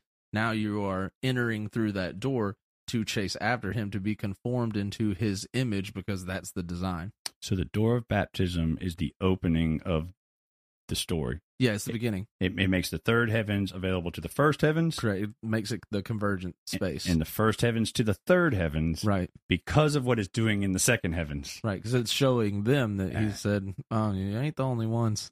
So he suffered once and died in the flesh, so he could be made alive in the spirit, because when he was in the spirit and in the ground 3 days, like the sign of Jonah, that I'm going to give this crooked generation. And I'm not here to argue with the silly stuff you're talking about, but what I am going to do is I will go down and I will proclaim to the father of all these lies that my Father has overcome him, and that's the only reason I was here casting out sin, because it's easy to tell you, go ahead and walk, you lame man, but it's a lot harder to say the reason that all this is even this way is because of the sin and the separation from what we were originally created for. Right. Inside of those waters, that liminal space, Jesus Christ, with no separation, takes on our separation. Yes. And fully. We take on him, and he takes on us in that baptismal waters right there at the very beginning of the gospel. And that is because that's also why we're referred to as the bride of Christ, because we're taking on his name inside of the marriage covenant, right? And he is the protector and provider. That's what I'm saying. Absolutely. He's the one that carries us through the door. Like when back as old tradition, when they first walked through the doors when they got married, the reason that the husband picked up the wife is so that any kind of spiritual whatever wouldn't cling on to the wife; it would only cling on to the man. So he is protecting his bride from any kind of spiritual darkness and attack. That's sort of symbolic to what he's doing. Amen. And I could definitely build that out and everything else. But amen. But it just said that this saves you. The baptism which corresponds to this, the fact that he's gone down and proclaimed to the prisoners of old that are locked away the truth of God's patience that's now come to fruition as him being the propitiation. Your baptism, when Jesus was baptized, who was he proclaiming that to? Everyone? Okay, so you have... No, go ahead. Continue what you're saying. You were close. You should have went with your gut. Okay, because it's all three heavens. All right, so when he takes on our separation, he needs to be reunited with the Father's word and the power of the Holy Spirit. That's why they do what they do. Okay. Because he left the power of the Holy Spirit and God's original word in the waters. Gotcha. But the waters represented what to the Jew? Without saying of spiritual darkness. So he is making a spiritual proclamation of the war that's going on, that I have now entered into the depths of hell and left my life for my people, and then came up and took our separation all the way to the cross with his Father and the Holy Spirit reuniting with him right out of the water. So he's basically making everything known to the second heavens, the first heavens, through the authority of the third heavens. So when you were baptized, you did too. Yeah. And if somebody didn't explain it that way, you need to fall in love with it right now. Yeah, it's beautiful, dude. You are making a spiritual proclamation to the second heavens for the name and the glory and renown and honor of the third heavens in this physical life the rest of the time that you're here. Yep. And that's spiritual warfare. Yes, sir. And when you say that saves you, not as a removal of dirt. We're not talking about getting off what you did wrong or got you dirty. No, we're not talking about Jesus that. has already done that with the blood. Yep. This is the spiritual water, the life. I am the living water. Yeah. To be born of water and Holy Spirit Right. is to enter Yes. the kingdom of God. You are a B'nai Elohim, son of God, yep. right now. That's why you're a saint. You're no longer a sinner because you have a new identity. Your identity is in your sainthood, not in your sinning. Not that Correct. you don't sin. It's not who not you saying are. That. Yeah. Yeah. So when we enter into that, it gets so beautiful, and I mean, so that you can have a good conscience. Well, that's why Paul is saying, should we go on sinning? By no means at all. Of course, we're not supposed to strive to not sin anymore because of who we are. So when it says that through God, making an appeal to God, spiritually making an appeal to the third heavens, through the resurrection of Jesus Christ, for you to have a good conscience, does that make you think of any scripture? We don't have time. No. In 1 John 3, it says this, beloved, all right, because you're in the family, you are now beloved children. That's how John writes all the way through 1 John. Right. That's how he understood it. Beloved, if our heart does not condemn us, we have confidence before God, and whatever we ask, we receive. Whenever our heart condemns us, God is greater than our heart, and he knows everything. Beloved, if your heart does not condemn us, we have confidence before God. Yep. Boldly go to him. Whenever your heart does condemn you, God's already greater than that. And he knows everything. Yep. Now, when I believe he knows everything and that's what he said, how does that take place? Well, because Jesus Christ in his resurrection is already inside of the victory, that we're just waiting for the triumphal entry, which once again is my confidence before God the Father. In that right relationship, whatever I ask him to know him in a greater way and share that unto others as a sacrifice, he is yearning for me to fall in love with. Yeah. The 1 Peter 3 is an incredible section of scripture, and I don't think we have time, but it's You got 9 minutes from when you said you wanted to be done. Oh, now it's me. Okay. What? That's all good. It's all good. You did say that. I don't know. I'm enjoying this, so you can keep going if you want or whatever. Quickly, we're going to roll back to 1 Peter 3, and we're just going to go through. I would love to get to 4, whatever I said, 4:18, or what I doubt I'll get all the way to 4:22, but no, that couldn't be right. Oh, 4:11. I was going to go 1 Peter 3:8 through 4:11, and I don't know that we'll get all the way to 4:11, but every bit of it is important. So if I don't, I encourage you to keep going with what we've got sitting in front of us, but to put this theology inside of what we do know, and then what this adds unto us is this. Finally, all of you have a unity of mind. So if we go over to Philippians 2, it says, have the same mind as Christ. That's the same mind of Messiah, and that's the same mind of I have been anointed, I have now been baptized white. When you see me, you see the finished work of the Father and the Son because of the union with the Holy Spirit. Right. Leading to me having sympathy because it breaks my heart that you don't have what I'm trying to offer you that I didn't deserve either. Right. Brotherly love means my brothers are really the eternal point, because at the end of running everybody away with the same spiritual food and the same spiritual drink, he turns to the 12 and says, are you going to leave too? And they had to come to the end of, we don't have any other answer. Yeah, where are we going to go? You have the words of eternal life. Which leads to a tender heart and a humble mind. Yep. So in Micah, he says, what does Yahweh expect of you, O man? To do justice, to walk humbly, and to show mercy. Yep. All right, so if I do justice, I'm going to find out I can't. Yep. So that's going to make me humble myself and depend on his hesed, his grace. You can't do it in the pride of yourself. And that's going to become my walk, because that's who I am. Right.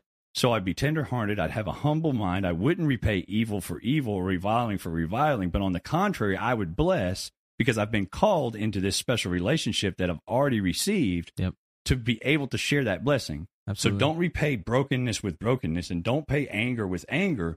Be free of that and start to look for the good in others and in this world, because your perspective, your lenses, your worldview sets up a majority of what we struggle with. Right. Whoever desires to love life and see good days, let him keep his tongue from evil and his lips from seeking deceit. All right, so if the desire of your heart is to love this life and to see days working for the function for which they were created, you would keep, that means look to the fact that your tongue can either speak good or evil. Yeah. So you would be guarding your tongue. You'd be looking unto the things that you say, that they're not speaking the broken opinions of this world, but they're speaking the good truth. You would turn away from the brokenness and do the function for which you were created. In other words, it says you would turn away from evil and do good. Mm-hmm. Good and evil, function for which it was created, not Evil. in the function for which it was created. You would turn away from the function being broken to actually joining in with the function for which you were created. Yep. That is, once again, integration into this plan that he has done through the truth of who he is. And it says, and then you would seek peace and pursue it. All right, so when you knock, seek, and seek is in your heart, you would seek a heart condition of a good conscience, a settled heart. Right. And then I would do it, pursue it. Yeah. So I would know it and believe it, and then I would manifest it by doing it. Yep. For the eyes of Yahweh are on the righteous. Mm-hmm. All right, because of who he is and what he's done, I start to fall in love with this, but it's a spiritual truth as well as a physical truth. Yep. And when I start to fall in love with his eyes are on the righteous, it says his ears are open to their prayer. But if you go back up to the verse that I didn't start with, it says you need to treat your wife as a weaker or porcelain vessel, right? Because it'll hinder your prayers if you don't. Right. And that's not saying I can treat my wife good for a couple of weeks and ask for a Lamborghini. What that is saying is... That's religion. Yeah. What that is saying is if I go to bed angry at my wife, I give the foothold to the devil because it is taking my attention and I'm not seeking peace. I'm not turning away from what I was created for. I am not turning towards what I was created for. It is distracting the eyes of my heart and the ears of my Lord because I ain't talking to him right now. I'm mad. Yeah. I want my way, and I'm not going to talk to him because all I'm going to ask for things I know he ain't going to give me because I know him well enough to know. And that's where you go to bed. Right.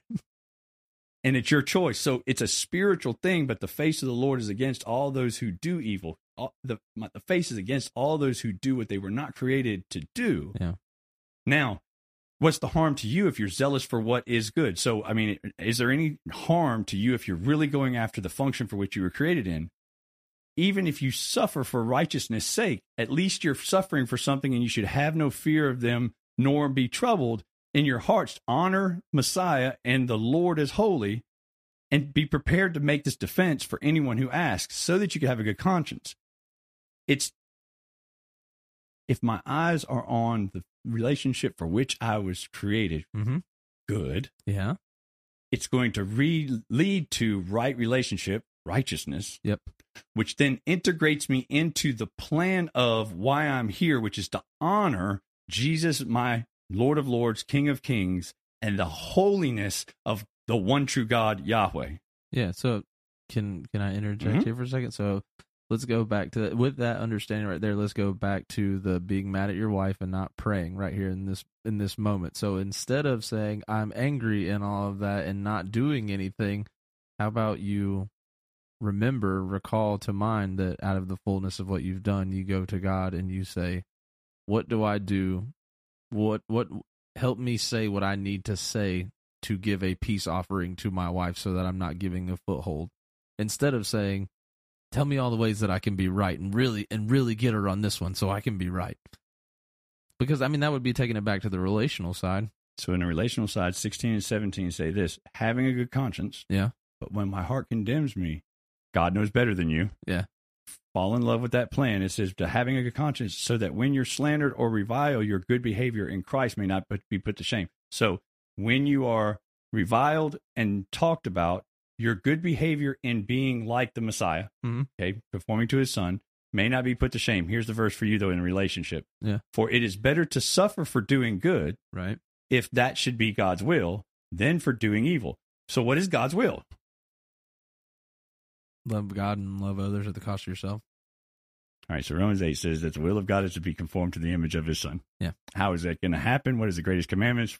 By loving God with all your heart, mind, and soul, and loving your neighbor. Yeah. Our goal as a body is to corporately become more like Christ. So if I take this sentence and it says, for it is better to suffer for doing good, if that should be God's will, than for doing evil, and we put them in words that we understand today, if you should do God's will, right, it will be because you're suffering for doing what you were created for. Yeah.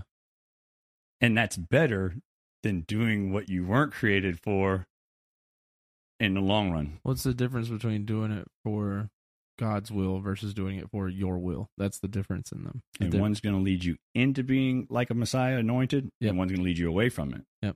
So the Messiah is, like you're saying, the relational doing of it, Messiah mediator. I'm now mediating for my wife, even though I don't want to, because that's God's will for me.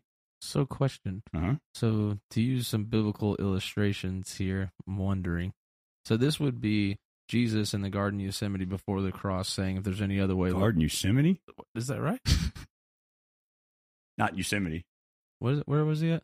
Where was he at? I thought he was in the garden. Garden of Gethsemane. Yosemite? Sorry, whatever. You mispronounce stuff all the time. Anyway. And I do. And I'm, yeah. Back to what I was saying. So this is where he's in the garden before the cross saying, if there's any other way, let this cup pass from me, but not my will, your will. So he goes through goes through that situation. Now, do it on the flip side of this.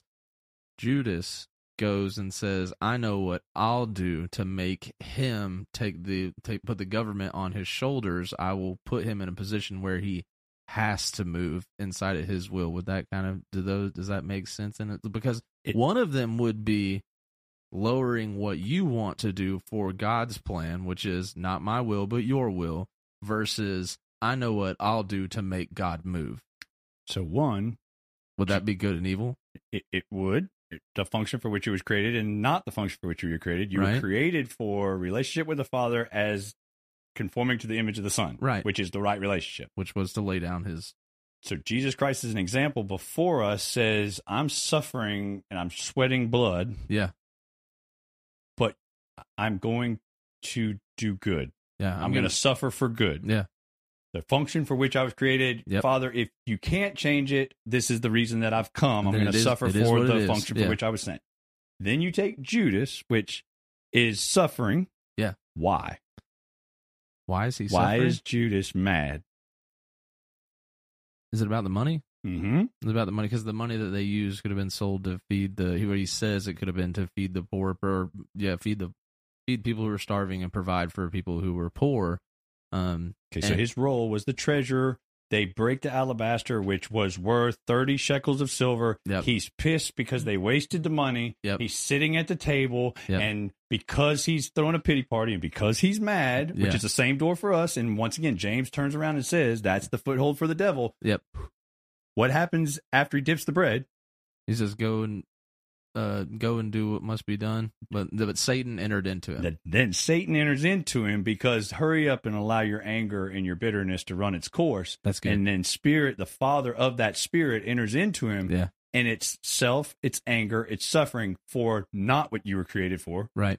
A relationship outside of doing God's will, which is being in right relationship. Yeah. And like you're saying, Christ perfectly fulfilling it in much worse places, but knowing that the suffering is for the thing he was created for. Right. Which gets back to your life today. If you're listening to my voice, you were sent and created to suffer. You were not created to have everything. You're not created for instant gratification. Everyone inside the sound of my voice, including me, because I can hear it, does that. Right. Don't get me wrong. I'm not saying that, you need to do that, you guys. No, but that is the struggle. Yeah. Because one, I was created and sent for it, and it will have eternal value, and the other one is trying to steal it from me. Right. And that's still in me. It's no different than anyone else. Yeah. There's tons and tons here, guys, because that's where he starts talking about, hey, this is what was going on before and after Christ. This is the spiritual battle of those that went before him. This baptism makes you join into this military conquest. But it says, listen, that baptism, which corresponds to this, now saves you. But I thought it was by grace through faith, and that's what saves us, and no one could boast. And Paul's like, yes. Right? So when I pray in the Spirit. When I think in the Spirit. When I sing in the Spirit. But when I sing with my mind. Mm-hmm. Do I need to understand that it's all in his works and not mine, so that I stay humble and broken and contrite? Absolutely. Am I not supposed to have bold access inside of the Spirit of what he has done? Yeah. That's why he did it. Yeah. And it takes both. But it says, through the resurrection of Jesus Christ, I have a good conscience before the Father God, who has gone into heaven and is at the right hand of God, Yahweh, with angels, authorities, and powers that have been subjected to him. I'm telling you guys, the more you see it, you'll see it everywhere. There's God and Jesus. God and Jesus. Yeah. I'm not stealing anything away from Jesus that Jesus would not want you to hear coming out of my mouth. Don't pit me against the glory and the beauty and the honor of my Father. I came to make that known. Now, that doesn't steal anything about him being equally as beautiful and valuable as the Father, because I can't have the Father without the Son, and I can't have the Son without the Father. Yeah. So it's not trying to be like, no, he's not this. No, the design of the Trinity, Right. I say amen and amen. We could not know God without all three. Right. One revelation of God, equally important in right relationship. Yeah. But when you combine them to where they don't make sense that they originally did in their theology, you end up with people playing games. Well, that's why I would say it's interesting, because even with Christ humbling himself for a short time, even lower than the angels, well, he goes and then he says, now that this is about to happen, glorify me like we were before the creation of the world, right? So, but that's where he's talking about. He's talking about the Father's having to do this. All right, I found this earlier, and I know that I think this is going to blow Mick away. So if I can blow Mick away, hopefully there's somebody else that'll get blown away, and then we're going to be done. I know you keep looking over there, and he's right. He's watching out for me. So 1 Corinthians 15. Okay. It's talking about the resurrection of the dead, not to be taken by surprise. Uh-huh. All right. And then it says this, it says, for as Adam died in all, for as in Adam, all died. Right. So also in the Messiah, the Anointed One, shall all be made alive. Mm-hmm. But each in his own order. Christ is the first fruits. Mm-hmm. Then at his coming, those who belong to Christ. Right. All right. So Christ is already in his resurrected flesh. Right. When the clouds roll back like a scroll, according to Isaiah, and he comes back in the triumphal entry, which, like you were saying, they already are looking for and understand that imagery, and we don't have to make up things of dispensationalism and all that. Yeah. All right. 24, verse 24, 1 Corinthians 15:24. Then comes the end. Not like an invisible, and then there's something later. He says, okay, so then comes the end. Right. When he delivers the kingdom to God the Father after destroying every rule and authority and power. So Jesus doesn't even stay in the reign. He turns it right back over to the sovereign. Yeah. Because we are brothers and sisters, co-heirs. Right. And although he's Lord of Lords, King of Kings, and we'll love him even more for doing that, it's not the position he held to equality. Because inside of their culture, they always understood a transcendent God who has always been reigning, and then there was an incarnate God. So therefore, it makes sense that he would give it back to the transcendent God who's always been the ruler and controller and authority, right? And when he sends them, he always sends them to, like in John 20:20, when he says, Mary, go get my brothers, because I don't hold on to me, because I'm going to my God and your God, my Father and your Father. And it's picked up in Revelations. John uses the same language. To prepare a place for y'all. Well, that's John 14. Yeah. But at the end, after the resurrection, in other words, when he's in the garden, Mary finds him. Yeah, right? yeah. She thinks he's a gardener. Well, because it's taken all the way back to the garden imagery. There's tons of the theological stuff there too. All right, but Mary, when she grabs a hold of him, he says, Mary, don't clutch upon me, because I have to go back to the Father. Right. Go get the brothers. I have to go back to my Father and your Father, my God and your God. And that's the first time he uses that language. Yeah, he calls them brothers, and never calls them anything but brothers, co-heirs. Yep. And my Father and your Father. Mm-hmm. My God and your God. So now he is separated in his flesh to where the Father is now God, even unto Jesus. Right. Because equality wasn't to be held. Right. But he's his Father the same way he's our Father. Right. So there's that trade on both sides of the baptismal waters. He's now my God because he's your God. Right. But now he's your Father because he's been my Father. Yeah. And I'm bridging them together. There's no separation. Yeah, we're one family. And it's not a value statement. I'm not taking away the deity that Christ made known. No, it's revealing the truth of what it's always been. It's the immanent God. Yeah. Yes. Yeah. Yeah. That's pretty cool. It's very cool, and especially because it changes your theology to where you are now in the kingdom of God. You are secure in that plan. Well, it's also the fulfillment or the fullness of where he was saying that, no, we're friends because y'all know the plan. And that's where he's basically saying he's leading them to that, as they're going and they're inching towards that. And then when it happens, the resurrection happens, he says, guess what, baby? But even then, you have to come in as obedient. And, in other words, laying yourself down. Yeah. But the slave doesn't know the story. Right. So when you come in, you come to church, they tell you, well, they should tell you that it's cost everything. Right.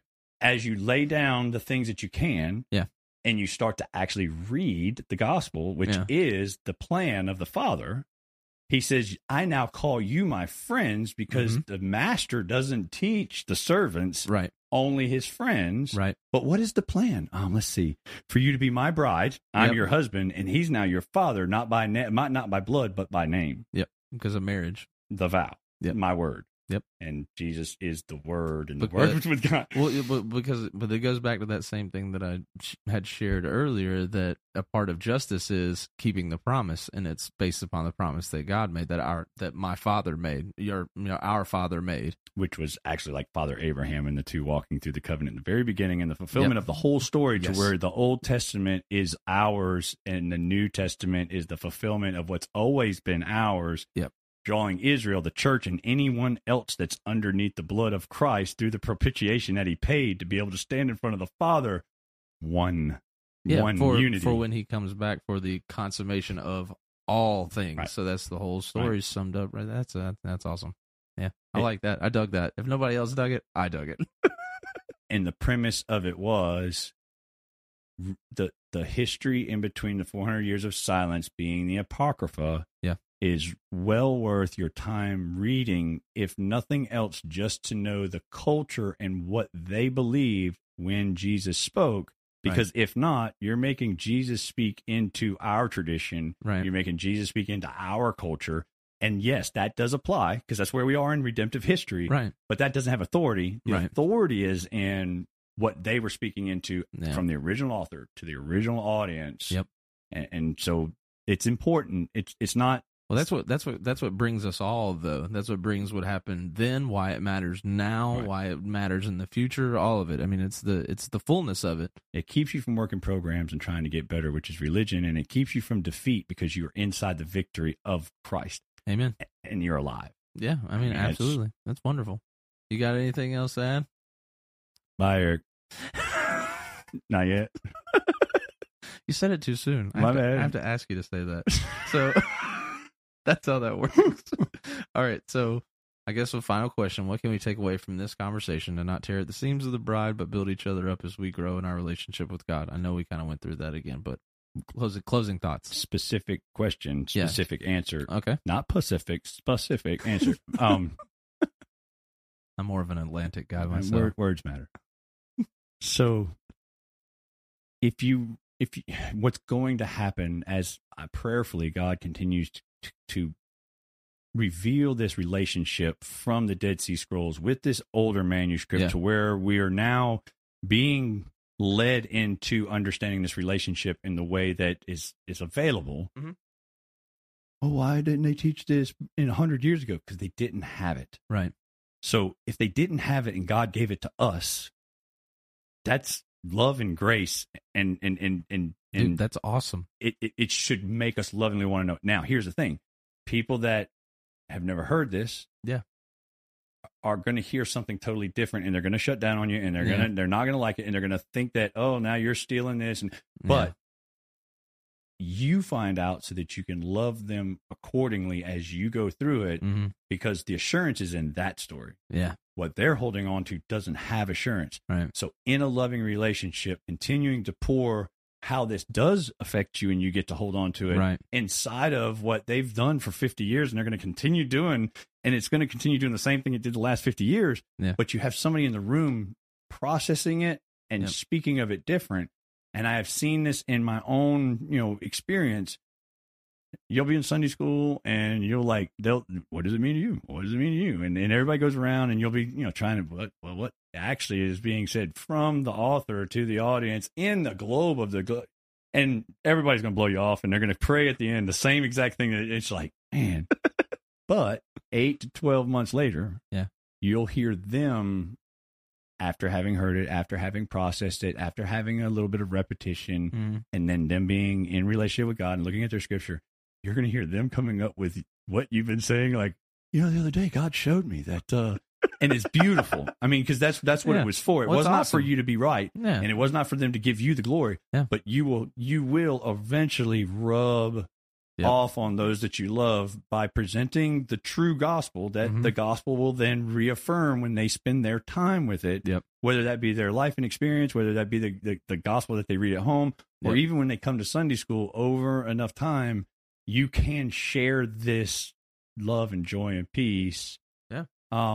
But you're probably going to get pushback to begin with, and just be ready for that. I guess that's how you wouldn't tear at the seams is to jump in there with both feet and try and make people understand. Yeah, just be patient with them. You know, I mean, it is new, so I mean, and you have like time and process, like we've said several times. You know, but it's not new. It's like Jesus when he's like, "I'm going to give you a new command," but it's not really new at all. But you should have known it. But it's to actually love one another. Imagine that. Yeah. But you know, and like I said, but in us trying to love people where they're at, that's just where they're at. Amen. So, and yes, that's and all it love boils them. down to. Yes.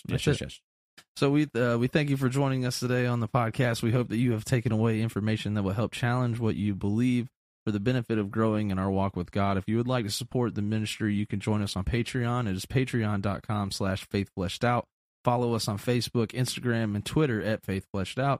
If you have any questions or comments or want to get involved at all, contact us at our email with faithfleshedout@gmail.com. That is faithfleshedout@gmail.com. Once again, thank you for joining us. We love you all. Say bye, Eric. Bye, Eric. Outro.